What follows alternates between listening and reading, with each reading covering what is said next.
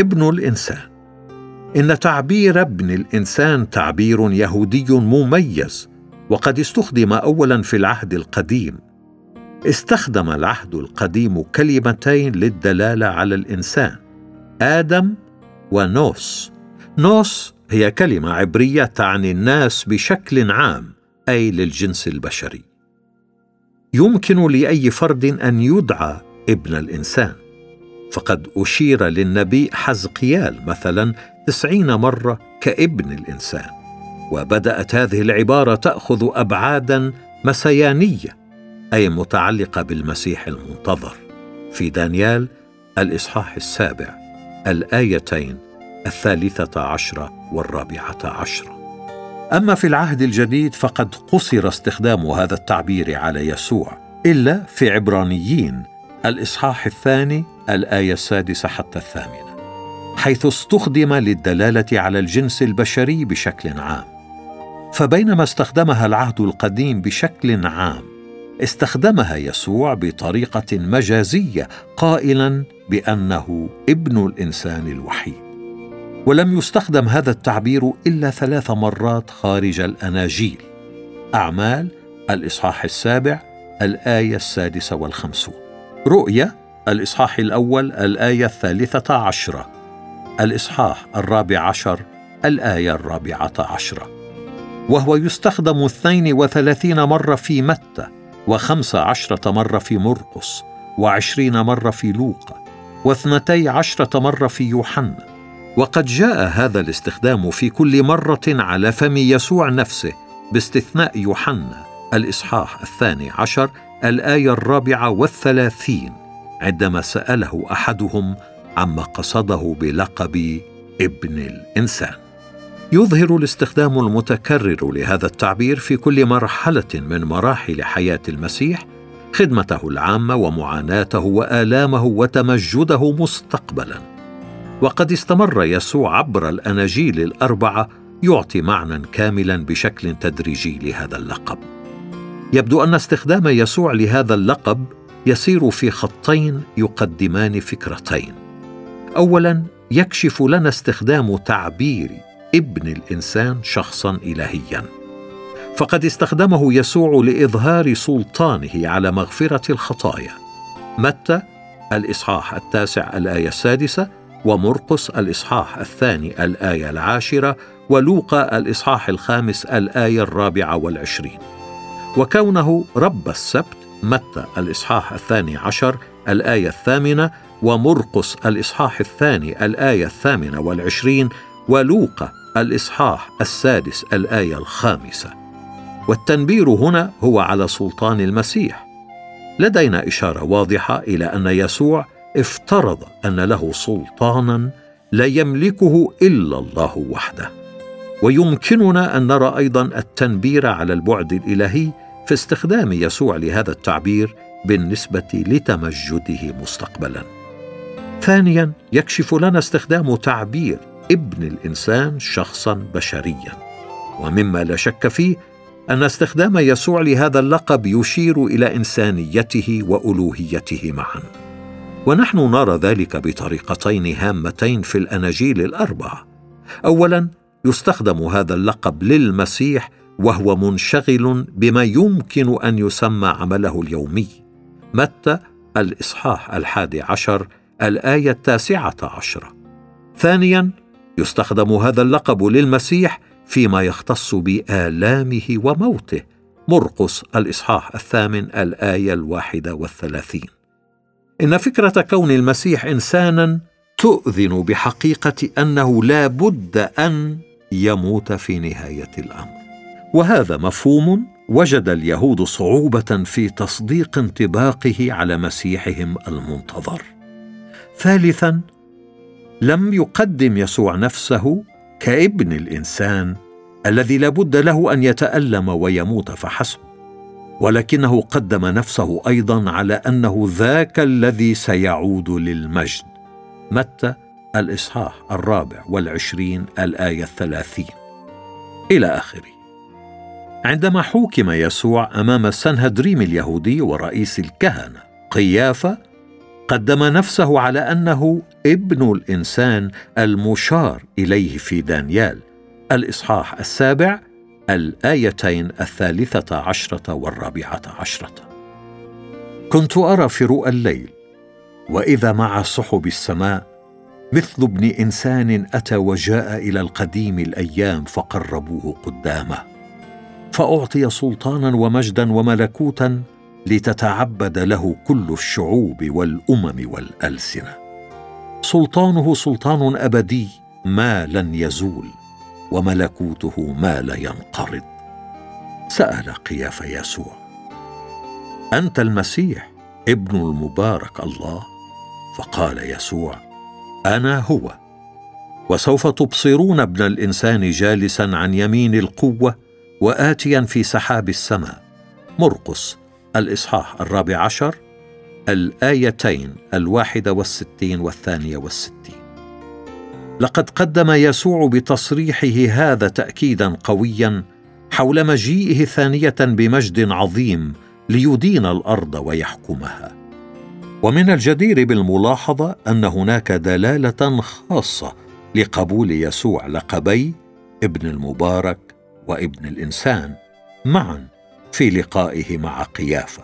قارن يوحنا الفصل 3 الآية 15 حتى 17. يشرح جليسون آرشر سبب ضرورة تمتع المسيح المنتظر بالطبيعتين الإنسانية والإلهية. يثير هذا الأمر سؤالا حول أهمية دلالة لقب ابن الإنسان. لماذا قدم المسيح ككائن بشري ممجد بدلا من أن يقدم كملك المجد الإلهي؟ والجواب موجود في ضرورة التجسد التي لا غنى عنها من أجل فداء الإنسان.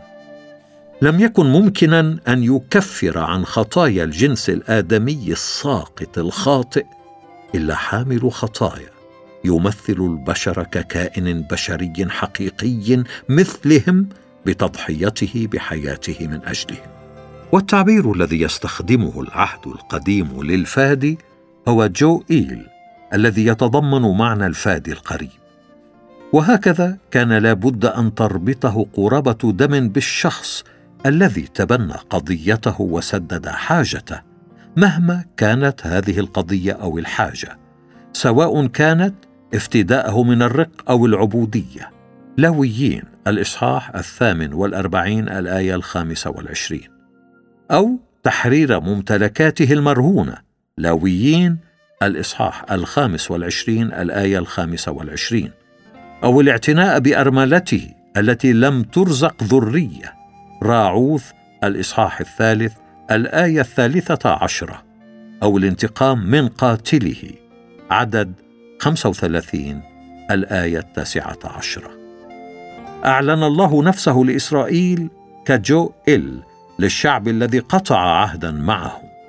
خروج الإصحاح 6 الآية 6، الإصحاح 15 الآية 13، أشعيا الإصحاح 43 الآية 1.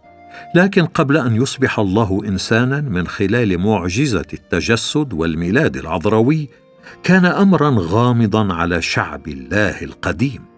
كيف يمكن أن يتأهل الله ليكون جوئيل لهم، أي فاديا قريبا لهم من جنسهم نفسه؟ صحيح أن الله كان لهم أبا بالخلق، لكن جوئيل تشير إلى علاقة دم على مستوى مادي جسدي. وهكذا كان لابد أن يصبح الله إنسانا مثلنا حتى يفدينا من الخطية وعقابها. والكلمة صار جسدا وحل بيننا، ورأينا مجده مجدا كما لوحيد من الآب مملوءا نعمة وحقا. يوحنا الإصحاح 1 الآية 14. لم يكن بإمكان الله أن يغفر لنا خطايانا ما لم يدفع ثمنها كاملا، وإلا لكان متواطئا مع كل خرق وانتهاك لشريعته المقدسة وحاميا له. ولم يكن بإمكان الله إيجاد كفارة كافية عن خطايا الجنس البشري إلا كإنسان، وهذا ما صاره الله في المسيح. لأنه لا يمكن إلا لإنسان حقيقي أن يمثل الجنس البشري تمثيلا صحيحا. لكن كان لابد لفادينا أن يكون الله، لأن وحده هو الذي يقدر أن يقدم ذبيحة ذات قيمة لا متناهية للتعويض عن عقاب الهلاك الأبدي في الجحيم، ذلك العقاب الذي تتطلبه خطايانا حسب مطالب العدالة الإلهية المقدسة. لم يكن في مقدور أحد غير الله أن يجد طريقة تمكنه من الحفاظ على عدالته في الوقت نفسه الذي يصبح فيه مبررا، معطيا البر والقبول للخطأة الفجار.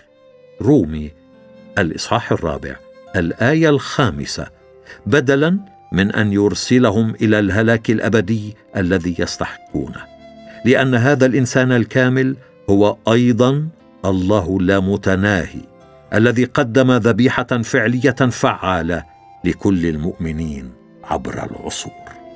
يأخذ تعبير ابن الإنسان أكمل أبعاده عندما يأخذ المرء في اعتباره الإشارة إلى دانيال 7 الآية 13. فهذا اللقب وبدون أدنى شك مسياني مرتبط بالمسيح المنتظر، وقد صرح المسيح بأنه هو الشخص المشار إليه في دانيال 7 الآية 13.